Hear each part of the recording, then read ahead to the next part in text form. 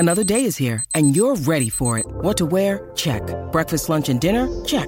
Planning for what's next and how to save for it? That's where Bank of America can help. For your financial to-dos, Bank of America has experts ready to help get you closer to your goals.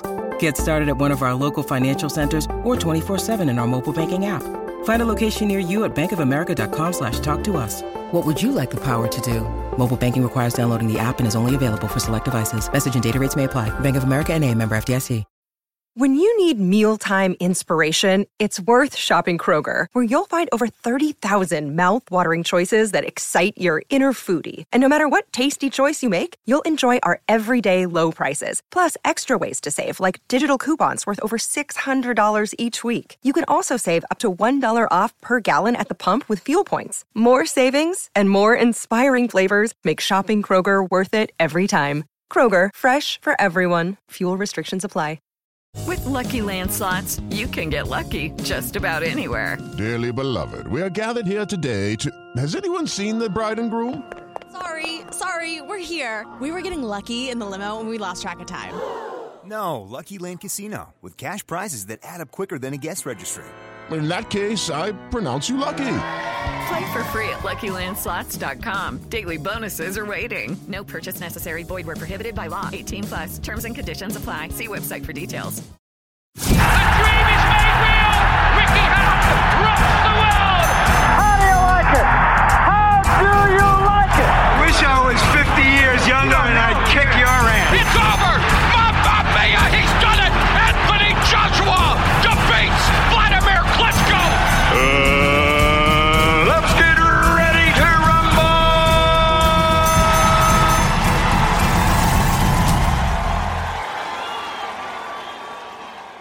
Tyson Fury, I'm going to be short, sweet, and simple. This fight right here, you better be preparing. You better train your butt off as if your life depends on it, because your life depends on it. Don't go up missing. I'm going to smash your fucking face in, you prick. How about that for a fucking message? Well, fight fans, I'm sure you've enjoyed that little introduction to this episode, the big fight preview, Tyson Fury, Deontay Wilder 3, happening this coming weekend. Tyson Fury, well, he's going to knock him the fuck out, apparently. That's what he says he's going to do. And Deontay Wilder's going all philosophical on us, as always, with his quotes and talking about what he's going to do. And he even said on Twitter this week that Tyson Fury he's going to knock him out and he ain't going to get up. And Tyson Fury said, you're going to have to bring a gun to the ring. I'm telling you now, it's really starting to warm up. But I'll tell you one thing though, Johnston, it took a little bit of time to really warm up. I think with the whole hype of Joshua Usyk, this is kind of not fell by the wayside, but it's been very quiet in the lead up to this fight, and now we're actually in fight week. Now it feels really exciting now even though we didn't want to see this fight, I'm actually really looking forward to it. Yeah, I'm the same. I was a bit apprehensive when it was first brought to our attention that it's going to happen. We was disappointed at first because the Joshua fight didn't happen, but then when they said it's coming out, it's the third's happening, and Joshua's fighting Usyk. Yeah, I sort of again I was a little bit reserved with it, but now it's coming up and we're in fight week. I'm really, really looking forward to it. I can't wait, and especially when you see Tyson Fury, just so great with words, and he puts it. He's so to the point, and I think that's what people love about him.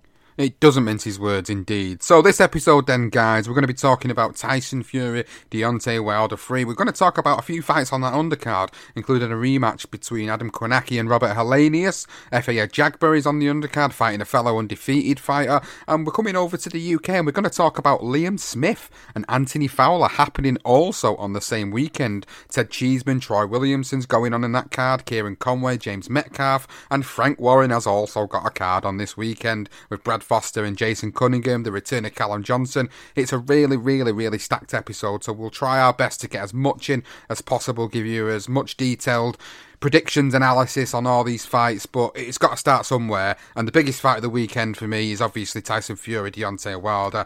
Very exciting. The landscape of heavyweight boxing's changed yet again, with Anthony Joshua losing the other week to Alexander Usyk, and now that provides a more meatier fight this weekend, and even more at stake, I think, for both of these guys, really. There's a lot to lose for both of them, because at the end of the day, there's a meal ticket waiting in Alexander Usyk. Whether these guys want to fight him or they don't want to fight him, there's a massive meal ticket there for them. And this is the opportunity now for Deontay Wilder to try and get a bit of redemption, but it's also the opportunity for Tyson Fury to show that that second fight, it wasn't just a fluke. It wasn't all about the heavy artillery that that Deontay Wilder was carrying in his lead up to the fight. It wasn't about all the excuses he made in the aftermath of the fight. It's all going to come down to what happens in the ring on Saturday night, and I'm really looking forward to it. And Johnston, I suppose I'm going to come to you now and just ask you about your opinions for this fight on Saturday night, and initially what your thoughts are in the lead up to it. I think the first thing I'm going to be really intrigued to see is when Tyson Fury's getting his gloves put on before the fight even starts, and I'm sure the cameras will be in there and double checking that he hasn't padded his gloves, as many have turned around and said in the Wilder camp. Probably checking Deontay Wilder's drink, make sure no one spiked it. It's going to be the lead up that's going to be really interesting. And then also the intros and seeing how Wilder approaches it. Does he come in once again with all that armour like he had before? Or does he go the Mike Tyson route and just come down in a white shirt, a white vest, and just literally stroll into that ring and then look to do the business in there? I would like to see that side of Wilder rather than all the flashiness and all these weird gear and armour that he comes out with. So for me, I think that's one of the first aspects of this fight that I'm really looking forward to before a punch is even thrown. I'm agreeing with that because I think there's a lot of psychological mind games going into it. I think you look at the last fight and how emphatic Tyson Fury won that last fight and the way he dominated Deontay Wilder. I think you've got to give the psychological edge to Tyson Fury straight away. Tyson Fury's had a lot going on in the build-up to this. Obviously, he nearly lost his new baby daughter. And obviously that's going to play a lot on people's minds as to whether is he been fully focused in training because of that? Surely not, because of what's been going on outside of the ring. But then again, no matter what you think of him, I think he's quite a consummate professional, and I think he's always backed up his words.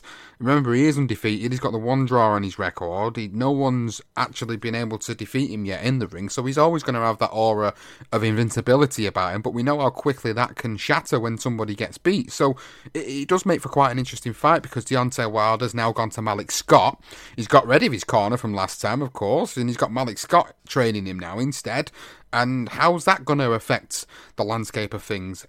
Has Malik Scott brought anything to the table this time around? Has he brought something different? I don't think he will have brought anything that's going to be different for Deontay Wilder not to revert to type in this fight when the going gets tough. That's my first thoughts on Malik Scott being in the corner, is what could he possibly bring to the table that his former camp couldn't? You know, what can he bring? I don't think he can bring anything more. It's like they say about trying to teach an old dog new tricks. How many fighters have we seen go to different trainers in the past, and sometimes it looks like they're making these adjustments. Sometimes it works out for the best. Sometimes it just really looks like all they've done is try to discipline him in a certain way, and it's not worked out as well as what they've wanted it to. So what are your thoughts on Malik Scott being in Deontay Wilder's corner for this one? I think I think the loss of Mark Breland's going to be a significant factor. I'm not quite sure why Wilder sacked him. I didn't understand it. I think Mark Breland has shown he's a decent trainer, whereas Malik Scott hasn't really shown me anything. So I think, if anything, that's going to be a hindrance. I mean, Deontay Wilder has one shot. Let's be honest. Everything else about Deontay Wilder is all fundamentally wrong. The way he throws his punches are all over the shop. But that's what makes him exciting, because if we don't know, and he doesn't even know how he's going to throw that punch, then Tyson Fury certainly needs to keep his concentration, because you don't know where it's coming from and it could catch you. And I don't think Malik Scott's going to show Wilder anything. I don't think Wilder can actually throw a jab. Honest to God, I don't think he can. He sort of just leaves his arm out there and long levers of his just to work away, to figure out where the target is. That's all it is. He's just, and everything about him is just wrong. It doesn't mean that I think he's going to lose the fight as such. I mean, I do, but we'll go into that in a minute. But the fact of the matter is, you're not going to be able to teach him anything different. It's just about how he can land that punch, and can Malik Scott maybe adjust his footwork slightly where he can make that shot come out of nowhere, literally pulls it out of his arse and Fury doesn't see it. The other thing is he's got to land it early because I think the more that fight goes on, he's going to tire. He's also got a stamina issue, a bit like Joshua for me. But in terms of Malik Scott, I don't think he brings anything new to this camp, Sean. I really don't. I actually think it hinders Wilder. I think he's made a rash decision in getting rid of Mark Breland, who I thought was a respected and very good trainer. I agree with Mark Breland being a very respected trainer. I think for Deontay Wilder, he's still going on about falling on his sword, and that's what he wanted to do in that last fight. And because Breland was the one that threw the towel in, that obviously really hampered the relationship between the two, and they were never able to come back from that. So I understand the decision now, because different personalities. I think it was obviously inevitable that they're going to have to split, because how are they going to work together again after that? It was quite obvious that even though Mark Breland's been in his corner for a while, according to Deontay Wilder, does he really know him? He clearly doesn't, because Deontay Wilder didn't want him to throw the towel in, even though he was getting pummeled from pillar to post. But hey, that's been and gone now. Let's not focus too much on that fight, because we know what happened. We know what happened in the first fight. There's no point of going over old ground again and again and again. I think really our focus is on how this fight plays out now on Saturday night. I think for me, Tyson Fury, I think he's just got to be a repeat, really. I think he's got to come out and he's got to stamp his authority on Wilder. I think he's got to take the centre of the ring straight away. I think he's got to use his lateral movement, use his upper body movement, and I think he's got to make Deontay Wilder work. Like you said, Johnson, Deontay Wilder puts that arm out there. He doesn't really throw a jab. He's just measuring constantly, measuring, looking for the big shot. Is he going to go down that route again, or is he actually going to come out and try and box? That's the interesting thing, isn't it? We don't know. We don't know if it's just going to be Wilder as he always is, or whether there is going to be some differences with Malik Scott in the corner. We both agree that we don't think Malik Scott's going to bring anything new. Maybe for a round, maybe 2 rounds, you'll see a bit of improved footwork. But that'll be about it. That'll be all it will be. And then I think once Tyson Fury starts to stamp his authority on the fight, I think that's when we'll know whether or not Deontay Wilder's mental preparation has been spot on or not, because he is either going to fold like an accordion after a few rounds, or he's going to come out there and he's going to go for broke, and he's going to throw them shots at Tyson Fury, and we're going to see a really interesting fight. I think most people's opinions of this fight is that it isn't going to go 12 rounds, and there is going to be a knockout in it. And it's, again, who is it going to be? I think my prediction for this fight has always been the same, and I think Tyson Fury wins this rematch. I think he wins it in convincing fashion again. Maybe he'll be on the canvas again. Maybe he will get dropped again. But I do think he gets back up, and I do think he wins this fight if that does happen. I don't think Deontay Wilder is going to come back from that loss the way he was before that. That aura of invincibility has gone now. It's been taken away from him by that devastating loss. And how many times have we done a career profile or a legendary night and you've seen an emphatic loss for a fighter and they've never returned to be the same? It rarely happens. It rarely happens, and I don't think this is going to be any different for me. So Tyson Fury wins this. He wins it by stoppage. I'd say mid to late rounds again. I think that's what's going to happen. I think as the rounds go on, Tyson Fury will start to wear Deontay Wilder down, and Deontay Wilder will get desperate and he'll get caught. And I think it will be good night at Vienna once more. And I also think that's a good prediction, because Tyson Fury, by all accounts, seems like he's going to be coming in a little bit heavier than he was in their rematch. So that says to me that he knows that Wilder is not the same fighter on the back foot. If he's pressured back, he doesn't know what to do. And I think maybe Malik Scott, they're going to have to look at that, because if they think that Tyson Fury isn't going to go in there and put the pressure on him, then they're wrong. I think he pretty much does exactly what he did in that rematch. Wilder is dangerous if you give him too much time. And you allow him a little bit of room and a little bit of space to throw that big right hand, which is dangerous. Any heavyweight that throws a right hand, if you've got it, if you know how to punch, if it lands, the chances are you're going to go down. It's a matter of whether you're going to get back up again. And Deontay Wilder is just not the same fighter on the back foot. And all Tyson Fury really needs to do, I say all, it's not an easy task, but he made it look easy, didn't he, in that rematch? And I think, if anything, as you said, throughout the years of boxing, when you do these career profiles, the percentage rate of a fighter to come back after such a shattering defeat is by none, really. There isn't many fighters that can do it. It tends to be the best fighters. But, heavyweight game, one punch can change the complexion of this whole fight, as we always say. But, yeah, Tyson Fury, I think he comes in heavier. I think that jab's going to cause Wilder all sorts of problems. He's not going to really know what to do. And I think Fury gets rid of him. I think he gets rid of him within 4 or 5 rounds. Honestly, I can't see Wilder going any further than that. And if he does, credit to him. But I do think he will still lose this fight. So I'm going to swiftly move on, Johnston, because there is a lot to cover in this episode, as we said at the top of the show. Robert Helenius, Adam Kownacki in a rematch. In a shock defeat for Adam Kownacki against Robert Helenius in their last fight. This is really going to be an interesting one because Adam Kownacki was touted as a heavyweight contender. Robert Helenius, I've considered him to be over the hill for quite some time, to be honest, but yet he pulls this out of his arse last year and he beats Adam Kownacki and he stops him. And now he's got this rematch, and he's going to be getting paid well for this, Robert Helenius. I mean, Robert Helenius, he has only got 3 defeats on his record. Give him credit where it is due. He has lost to Gerald Washington, he has lost to Dillian Whyte, and he has lost to Johan Dupiaz in the past. But you think about like where he is in his career at this moment in time, and you think, well, he's in the twilight of his career now. You'd expect Kownacki, the younger, fresher man, to come in there and beat him, but there was a shock defeat in the last fight. So this is going to make for an interesting fight on the undercard. And then you've got the heavyweight prospect who Tyson Fury spars with a lot, Efe Ajagba, 15-0, going in against Frank Sanchez, 18-0, with the WBC Continental Americas heavyweight title and the WBO, NABO heavyweight title on the line. Efe Ajagba's another prospect that a lot of pundits, a lot of journalists and social media have been talking about for quite some time, and it's going to be really interesting to see how he does. Then you've also got Robesy Ramirez going in against Orlando Gonzalez Ruiz, who's 17-0, and then you've also got Edgar Berlanga, who's 17-0, and literally just knocks everyone out in the first round. I think that's a really, really decent undercard. I think for the hardcore boxing fans, I think we're really going to enjoy this card. And there was a lot of worry about who else is going to be on this card. I mean, if I'm being totally honest with you, I look at this compared to looking at the Joshua Usyk card, and in terms of the scale of the fights that are on there, there's a lot more evenly matched fights on this card, and a lot more depth on this card than there was for Joshua and Usyk a couple of weeks ago.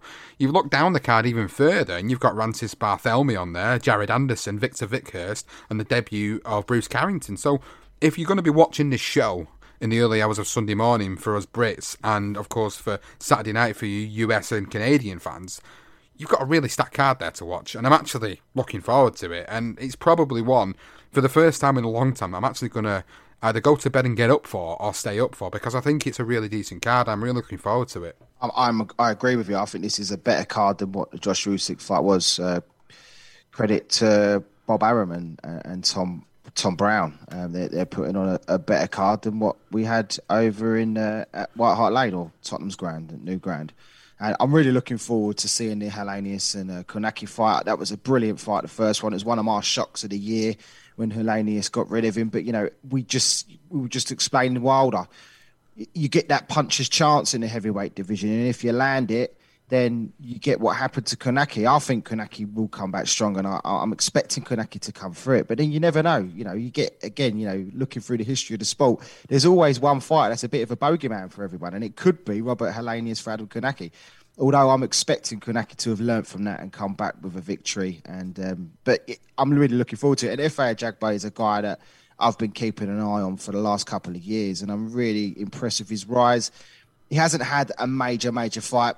I mean, even this one, Frank Sanchez, I don't know too much about the guy, to be honest with you. He's gone in 8-0. His record looks half decent, but when you look down his resume, there's nothing that jumps out at you specifically for me. So it's going to be a test for Efe, and it's a test that he needs to be coming through if he wants to go to the heights that where I'm sort of expecting him to. So that's really interesting. And Edgar Berlanga, I mean, he's just a joy to watch because you're going to get a knockout. I mean, we don't even know who his opponent is at the moment. So I'm guessing you might see a first or a second round knockout in this one, although he did go the 8-round distance quite recently. But good card. Really, really pleased with it. And I'm with you. I think I might have a little kip and wake up and watch it pretty much most of these fights, at least 4 or 5 of them.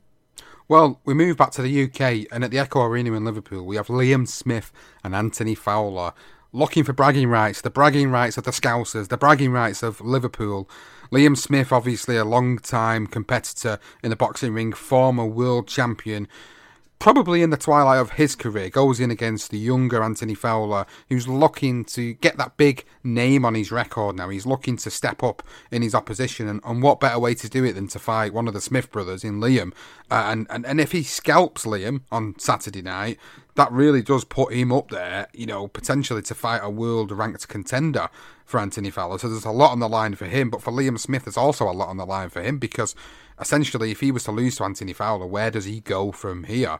Liam Smith has to win this fight for me. It's a must-win fight for him. If he's got any aspirations of going in for another world title fight, for me, he has got to go in there and he's got to put his stamp and his authority on there, and he's got to beat Fowler convincingly, because if he doesn't, people will talk straight away about him retiring, because there's nothing left for him to do in the sport. I mean, he's 33 at this point. He's probably got, a year, 2 maybe in boxing. His last bout was in May this year. He lost on the cards in Russia, which was arguably the wrong decision for some people, against the undefeated Magomedov Kurbanov.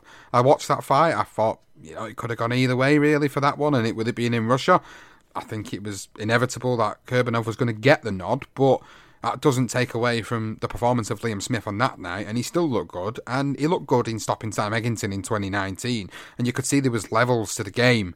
So is there still going to be levels to the game at this point, or is Anthony Fowler Johnston, is he going to be the man that sends Smith maybe onto the shelf or into retirement, and is he the man that's going to move on in the division? And if he wins this fight, arguably, can people say he's the best super welterweight in Britain? It's an interesting one, isn't it? You got Anthony Fowler, who's still really relatively early in his career, but still aged 30. He had a good amateur background, didn't he? And it took him a while to sort of make the turnover into the pro ranks. So he was pretty much fast-tracked, and that got stopped quite quickly when he lost to Fitzy. And so it's going to be very interesting to see what we get from Liam Smith. I always see Liam Smith as the guy that's a head and shoulders at one point above all those sort of coming through. And I think the gap has closed. I think it's just a matter of, has that gap closed far enough for Anthony Fowler on Saturday night? I'm not so sure. I like Anthony. I do enjoy watching him fight, but I think there are moments within his performances where I think he looks vulnerable. And I think Liam Smith's been around the block long enough. He's only 3 years older.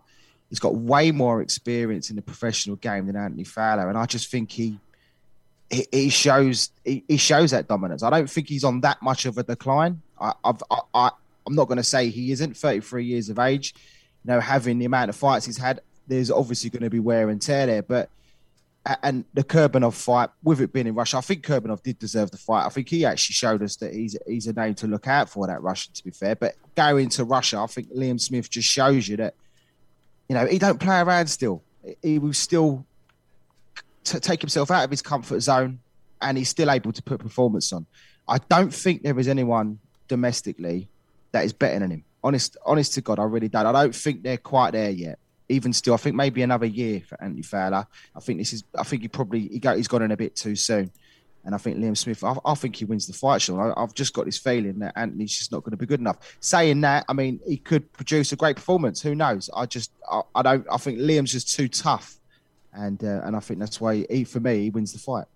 You say it could be too soon for him, but he's 16 fights in now. Do you know, at what point is it too soon for a fighter to go in? What I mean is, as in the level that Liam brings. Fight a Cheeseman.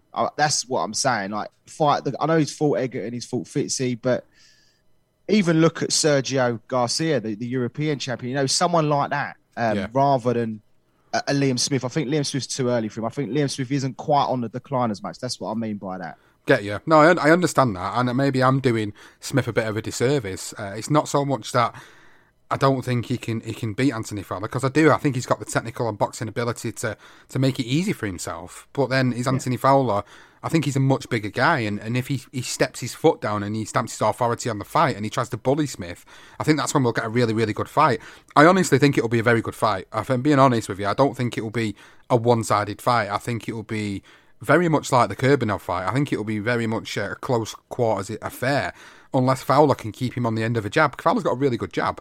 He has developed into a really good fighter from that loss to Scott Fitzgerald, but it's whether he has enough at this stage, is what you're saying, as to whether he can beat Liam Smith. Only time's going to tell on Saturday night how this is going to go down. I'm struggling to make a prediction because part of me feels like it's a passing of the guard. Part of me feels like Anthony Fowler will go in there and put a career best performance on and show us that he's ready to step up a bit. But then Liam Smith's still got enough in him to beat an Anthony Fowler. So I'm really struggling to make a prediction as to how this fight is going to go. And maybe I'll bring one before the end of the episode and I've had a little think about it as we're going through the course of it. But it's not the only super welterweight fight on this card. There's actually two absolutely brilliant super welterweight fights on this card. Ted Cheeseman 17-2-1, Troy Williamson 16-0-1 for the British super welterweight title.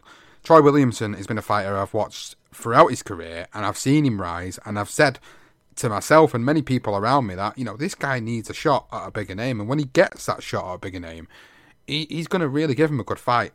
What better opponent to have than Ted Cheeseman, who is willing to go toe-to-toe with pretty much anyone he gets in the ring with?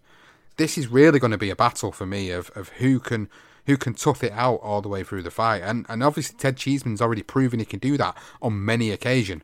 It's now whether Troy Williamson has got it in him to grind out a victory over Ted Cheeseman. That's what it'll boil down to. How much we know what Ted Cheeseman got, we know his limitations and capabilities, but we've not seen Troy Williamson's yet, and this is the chance for us to see it and to see whether he is the real deal and whether he can stamp his authority in the super welterweight division. That for me is the fight on that card that I think might outshine, barring maybe the main event, that'll probably outshine the rest of the card. I'm in complete agreement with you. I think Ted Cheeseman, you know what you're going to get with Ted, and he's going to come in and, for me, Ted can box. He can box a bit, but he's now got this reputation that's followed him where he just gets hit way too many times. If he could just adjust himself sometimes and not just exchange as often as he does, I think he could win fights a lot easier. He might actually, there's a few fights where he lost very close fights and maybe, he could have maybe edged them. I'm talking about the Fitzgerald fight there, but, the Sergio Garcia fight he was completely outclassed. It's probably the only time really I'll have to say that he was completely outclassed. Troy Williamson, you just don't know what you're getting. That's the beauty of this fight. You know what he's bringing. He hasn't been beaten, and it is going to be a matter of who buckles under the pressure. Experience always tells for me. I think experience and the youth is on Cheeseman's side, so I'm edging towards Cheeseman, but I would not be surprised if Troy comes and gets a victory. I really wouldn't. It's going to be a great scrap and a potential fight of the year. Again, Ted Cheeseman will be another nominee for it. I'm almost certain of it. We've got another good super welterweight fight, as I mentioned there. We've got Kieran Conway and James Metcalf. Kieran Conway, as we know, was coming off the back of a loss to Sissoko earlier on this year. And then we've got James Metcalf, who obviously is coming off the back of a loss to Ted Cheeseman. So we've got two fighters here that are vying for getting another big fight in the super welterweight division, and they've got to go for each other to do it, which I think it's good that this fight's been made, because obviously we now get to see who will step forward in that super welterweight division again domestically, and who will move forward to face one of these guys up in the top end of this division. James Metcalf obviously faced Ted Cheeseman and was on the back end of a TKO loss. So, has he got enough in the tank to beat a very experienced now Kieran Conway, who's picked up so much experience over his past few fights? I think you look at the fights that he has been involved in over the past couple of years, and you also got to remember that Kieran Conway actually fought Ted Cheeseman and obviously went to a split decision draw, which was a really good fight back in 2019, and since then he's had some really good victories, barring the split decision loss earlier this year. He's done really well. He's really come leaps and bounds, and I think this makes for a really interesting fight as well. And I feel like it's one where the loser kind of, what else is there for them to do other than maybe look at a potential to, can they move up a weight or can they move back down a weight? That's all that I see left for the loser in this fight. Personally, that's what I see. Other people will say differently, of course. Everyone has their own opinion. But it's another good super welterweight fight. It really makes the card start to become quite a decent card. And then you've got the bantamweight, Shannon Courtney, the WBA World Female Bantamweight Champion, facing off against Jamie Mitchell 6-0-2. She's back in the ring. She was supposed to fight a little bit earlier on in the year, and now she's got the opportunity to defend that WBA title, and we'll get to see her, if she's improved from her last fight. We'll get to see, has she got the potential to go on and have some great fights in the future? I think it's difficult to say, really, because the opponent she's fighting, I've not really seen a lot of. I'm going to be totally honest with everybody. There's no point of me trying to sort of say, this is a great opponent, blah, blah, blah, blah. I'm not going to try and sell it to you like Eddie Hearn would. At the end of the day, she's fighting an opponent who's fought 8 times, won 6, drew 2 of them, and fought people that have either had debuts or losing records. So, to me, that sort of screams that this person really shouldn't be fighting for a world title at this point in time, and it also screams to me that this is being lined up for Shannon Courtenay to probably look good on the night. So we'll get to see it, of course. You just never know, though, because the depth of the female division is not great. So you don't know if any of these girls are actually really, really good fighters until they step up, and we might see that. But I expect Shannon Courtenay to win. I expect her to look good, and I expect her to march on to another big domestic fight, or not so much domestic, but a world title fight with a domestic opponent. Yeah, and that Jamie Mitchell, I mean, her nickname's the Miracle, and I think that's quite fitting because I think she's going to need one if she's going to get past Shannon. To be honest with you, I think Shannon does win the fight. I think it is being set up for her to just get a few rounds in. I think that's what it is after the Ebony Bridges fight. So I can't see her losing the fight. Just jumping back, though, to the Metcalf fight and the Conway fight. That's a fight I really am looking forward to because I think Conway's just a little bit further ahead than Metcalf for me. There isn't much between them, but this fight is literally whoever wins this can then look at, again, the Fitzies, the Cheesemans and the Fowlers and the Smiths because they're sort of like just a little bit ahead of those guys. And then after that, as you say, whether they move up or down in weight, tends to be up in weight. But yeah, that's a good fight. That's a really good card as well, I have to say. And I'll be tuning in, watching all of these before the Fury fight over in America. So we've got a load of good fights to go through, and I'm really looking forward to it. It's going to be a nice Saturday night of boxing. It is, and also on the card, Natasha Jonas is back in action after her loss earlier this year to Katie Taylor. And then we've also got the debut of the Olympian Peter McGrail on this card, which is one we've been looking forward to seeing Peter turn pro. Everybody's been waiting for Peter to turn pro for quite a long time, and he obviously competed in the recent Olympics and was knocked out in the first round, surprisingly, to everybody's shock horror. But he's now turning pro. He's doing it in the right place in Liverpool. He's doing it on a good card. And this is the opportunity to see if he is going to transition over to the pro pretty well. At the moment, I've not got an opponent down, as BoxRec has it, as TBA to be announced. So you can imagine it is going to be somebody that's going to come in with a losing record. It's just going to make Peter McGrail look good. It's going to be difficult to really sort of see at this point how good he's going to be as a pro, because for his next few fights, it is really going to be all about getting that experience as a professional and transitioning over from the amateur style to the professional style. So I don't really want to say too much at this stage because I haven't really got an expectation of seeing how good he is until maybe 10 fights in at least. So I'm not really going to make a comment on it, Johnston. I think it's only right to kind of tuck that one away just for the time being, just to sort of see how he gets on first. But I did want it to bring to the attention of everybody listening, because of course if you know the Olympic boxing that's happened recently, you're a UK listener, you'll know all about Peter McGrail and his journey through the amateur scene and all the accolades that he has won throughout his career. So all in all, it's actually a pretty decent card, and I'm quite looking forward to this one. But there's a lot of fights on Saturday. And even Frank Warren, as I said at the top of the show, Frank Warren's also got a card on. So there's a Frank Warren show, there's an Eddie Hearn show, then you've got the Top Rank show. We're actually really, really stacked this weekend. The Frank Warren show is headlined by Brad Foster and Jason Cunningham. The EBU, the Commonwealth, the British Super Bantamweight titles all on the line. Brad Foster just looks head and shoulders above the rest at Super Bantamweight on this show. I'm looking forward to seeing the fight against Jason Cunningham, because Jason Cunningham's a really, really good opponent and a really good test for Brad Foster to sort of look at what he's going to do next. Jason Cunningham, you look at the guys he's been in with and you look at the opponents he's been in with. He's been in with some great opponents. You look at the guys like Reece Bellotti, Jordan Gill, Michael Conlon. He lost to Michael Conlon in 2018, but he's been on a good spell recently.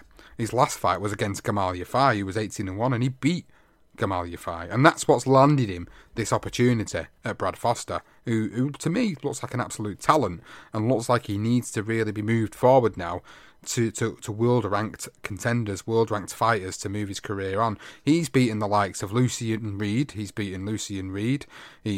got the win over James Beach Jr., and in his last fight, it was a bit of a layup, I'll be honest. It was Alvaro Rodriguez, and he beat him by decision. But he looks like a guy who is definitely going to be fighting for a world title in the next 18 months if he continues this trend. Yeah, I think you're right. He come through, he had that Lucian Reid, the draw, didn't he? The majority draw, and then he went back straight into a rematch and got the victory, retired in the end, Lucian Reid. It was a good performance, I felt, from Brad Foster. And I think the good thing for Brad is that he is fighting a guy in Cunningham who's been around. He knows what it's about. He's had some good performances recently. He's a southpaw. I think that's another thing. I think that's a great thing for Brad to have, to fight a southpaw. It always gives you a different dimension of how it's going to work. Gamal Yafai struggled with it badly. He was all over the shot, and he allowed Cunningham to just put the pressure on him, and that was a career best performance from Jason. And he's on a high. Who knows? He could go in and derail Brad Foster as he did with Yafai. It's a strong possibility. He's on a good running streak, and as you say, the fact that he went in with Michael Conlan and he got done by a better fighter, a technically better fighter in Michael Conlan, and I'm sort of in my head, I'm thinking that that's probably going to be the same type of performance we see from Brad Foster. I think that's what I'm expecting. But if he can produce the goods like he did against Gamal Yafai, then he's got his work cut out, Brad. I'm expecting Brad to come through, but it's a good fight. It's a decent fight. It's I'm not going to knock Frank Warren at all because comparing with what's going on at the moment. I'm not going to knock it so much. There's a few other names on his card as well, which we'll run through in a minute. Yeah, I'm going to say Echo Asuman's one I'm really looking forward to. I've been watching Echo for quite some time. I think, in fact, when I first started getting involved in boxing media, Echo was just starting out his career, and he's gone on and he's actually had some really, really good victories. He's got past the journeyman stage, and now he's gone on and he's beat the likes of Chris Jenkins. He beat Cedric Paynard, who had that life and death fight with Conor Benn a few years ago, and now he's facing a fellow undefeated fighter, and he's defending his Commonwealth and British welterweight championships against Danny Ball, who's 10-0-1, and Danny Ball in his last fight had a great win. He beat another undefeated prospect in Sam Gilley, and that's really put him into great contention really for this bout. And he also beat Mason Cartwright as well, which I thought was a really, really good win for him. He got a draw against Casey Benjamin back in 2019, but he is at the point of his career where he's got a great opportunity, and it is a case of whoever wins this fight really will march on even further. And I think for me, Echo Asuman does win it. I think he's an absolutely talented fighter. I think, and even at the age of 32, I think he's gonna be up there and he's gonna be in some great fights in the welterweight division. I can see him fighting the likes of Conor Benn, to be honest, or a Florian Marku in the future. I can see these two sort of guys potentially getting it on down the line, because these are the types of fights that I think Echo Asuman will need to move his career forward. But I'm not counting Danny Ball out of this one. I think he's obviously got something to show in this fight, but I think for me, Echo Asuman all day wins that fight, and I think that's where he moves on, and we get to see how good he could potentially be in the future. Yeah, and I think when you do look at his CV and you see a name like Tyrone Nurse on there, that's always a tough fight, Tyrone. I've watched Tyrone for several years, and I know by then, he had been through the wars a little bit at times, but it was a tough competitor. So that was a good victory. Looking at that, and then obviously the Paynard, and who is a right pain in many people's arses, even though his record don't suggest it, and Chris Jenkins. For me, you just look at those wins, and I think that is what gives him the edge over Danny Ball. But as you say, you can't, he's 10-0, he's still young, and if he produces a good performance on the night, then he could cause him problems. It's going to be a close one. And I must say, Frank Warren, he's put on a few close fights here.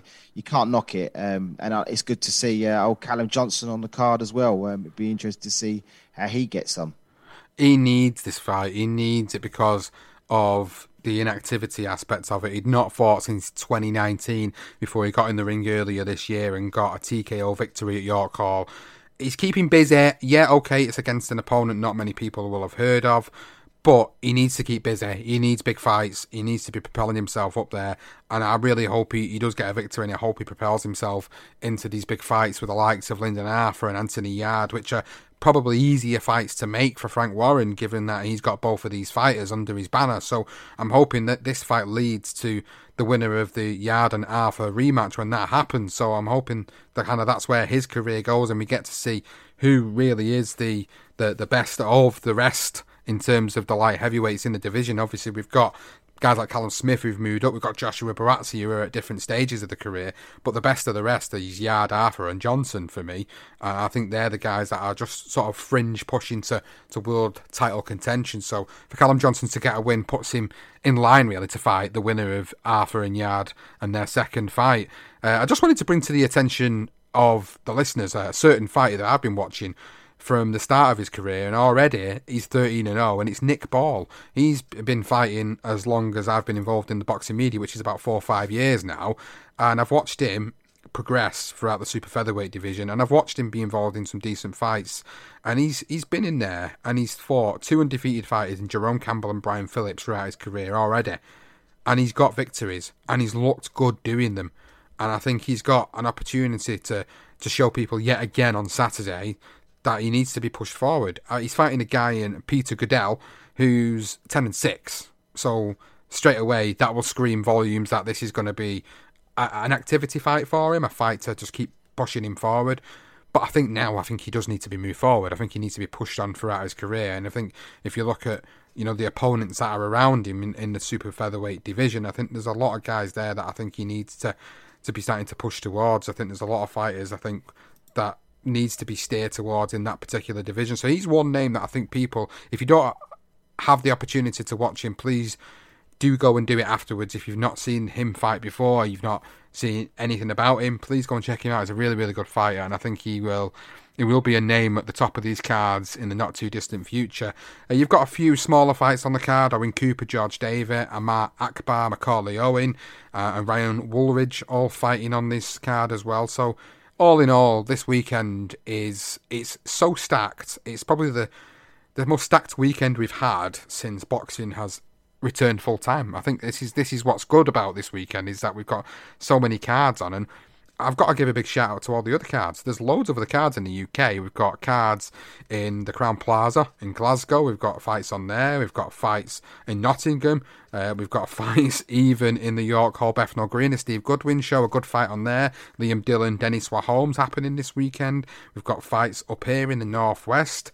It's really stacked in terms of the domestic scene this weekend and the world scene, and I'm genuinely really looking forward to this weekend. I think this weekend's probably going to really reignite my love of the sport, in the sense that I've been quite, and I've said this before to you, Johnson, I've said it I think on a couple of episodes previously, that I've kind of struggled to get up for a lot of these cards recently, because a lot of them have been overmatched, or they've just not been the sort of marquee fights that I've been looking forward to seeing. And I'm really excited for this weekend, because I've got about three to five fights that genuinely excite me, and genuinely I can't wait to sit down and watch.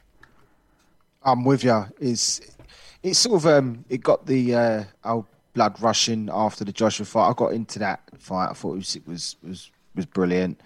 I still think he can get better, but I mean that's for another show. That got my mouth watering, I suppose. And now we had the weekend off, and we knew this is coming up. And then you got the good card. The best card for me over here is the Liverpool card. But then as you say, mentioning all those smaller hall shows, which is great to see them back. It's great to have so many. It means that we are moving in the right direction as a country as well, and we're starting to get these nights out again, which we all miss. So, I just want to say to all those that actually go into these fights, good luck. I hope you enjoy it, because I will be watching at home. Really disappointed that I can't be there witnessing it myself at ringside. But some great cards, man. The big one, the main event, is definitely the one to look out for. But then, as you say, there's about 4 or 5 fights there that really have got me intrigued, and I'm really interested and fascinated to find out how they all pan out. And what happens really that when the heavyweights are around. Now is a heavyweight weekend in terms of, it's a heavyweight weekend in terms of fighting and boxing in this country, and it's a heavyweight weekend in general for the heavyweights. So that's just, I love it. It does want you to, it makes me want to get up and watch this fight because of the other fights that are on there, and just, yeah, it's nice to feel that again. I haven't felt that in a little while, so I'm with you, Sean. It's hopefully it doesn't disappoint. I don't think it will. I'm genuinely. I don't think it. I'm thinking the judges and the referees. I hope they don't piss us off too much. I'm sure the fighters will perform. Yeah, I think we'll see a really good weekend of action. I really do. I'm genuinely looking forward to it, guys. I hope you guys enjoy it. I hope you've got your DVRs set to record some of these shows, because it's going to be quite impossible to watch the Liverpool show and the Frank Warren London show, or the Birmingham show, this weekend. And then you've obviously got Tyson Fury in the early hours of the morning for us in the UK. So it's an absolute fest of fights this weekend, and I'm genuinely excited, and I hope you guys are too. We've given our predictions. We both think Tyson Fury is going to do a job. We think he's going to do a number. We think he's going to set himself up for this big super fight, which coincidentally is going to be Alexander Usyk, if he can come through Anthony Joshua in their immediate rematch. That will probably happen sometime early next year. I'm genuinely excited for it. I hope Tyson Fury does do it. I don't want to sound like I'm being biased, but I think from a British perspective, we do want to see him do it. We do want to see him get into these big mega fights.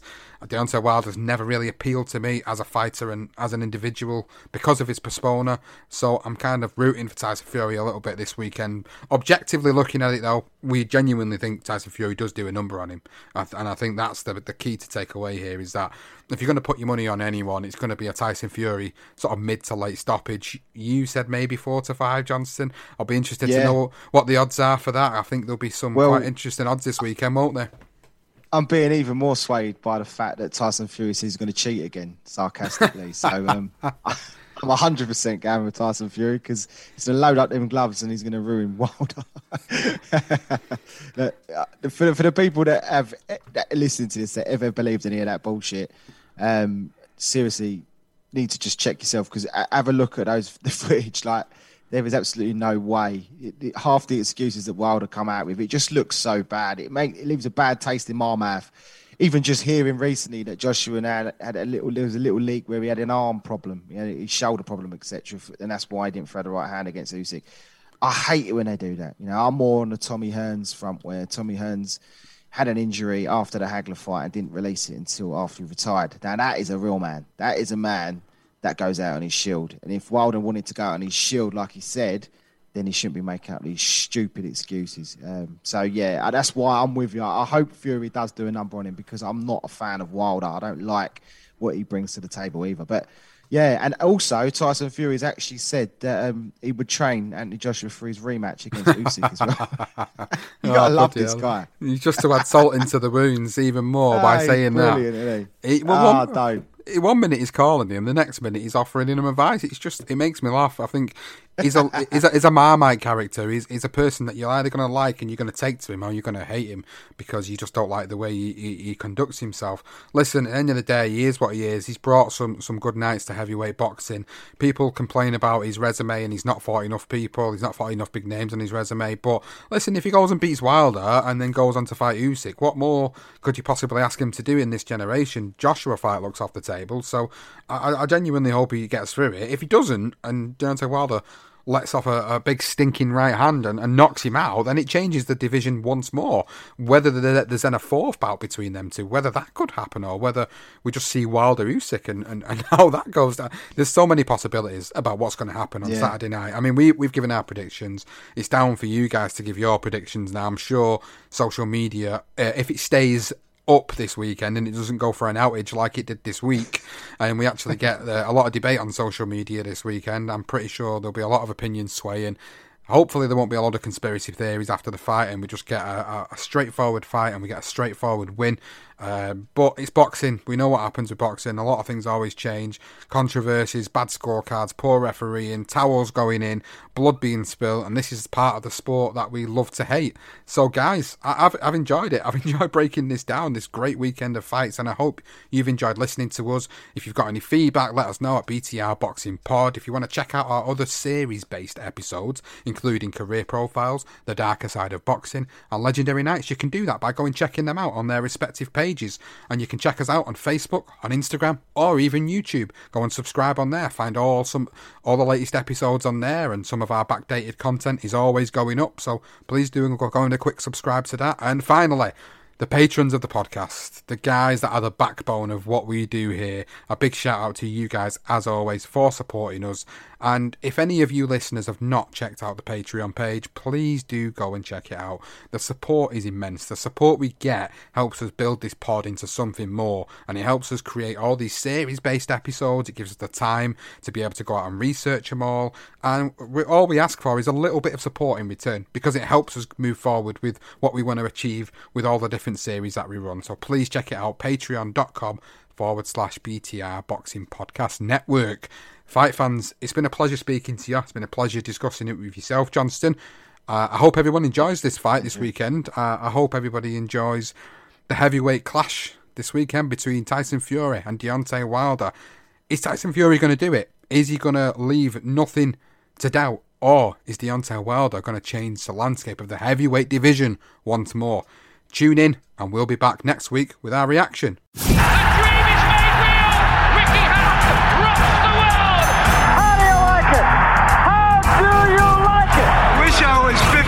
Younger and I'd kick your ass. It's over!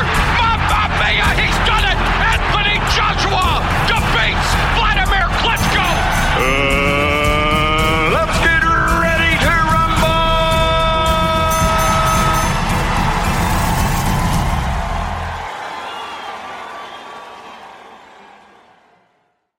Sports Social Podcast Network. It's time for today's Lucky Land horoscope with Victoria Cash. Life's gotten mundane, so shake up the daily routine and be adventurous with a trip to Lucky Land. You know what they say, your chance to win starts with a spin. So go to LuckyLandSlots.com to play over 100 social casino-style games for free for your chance to redeem some serious prizes. Get lucky today at LuckyLandSlots.com. Available to players in the U.S., excluding Washington and Michigan. No purchase necessary. VGW Group. Void where prohibited by law. 18+. Terms and conditions apply.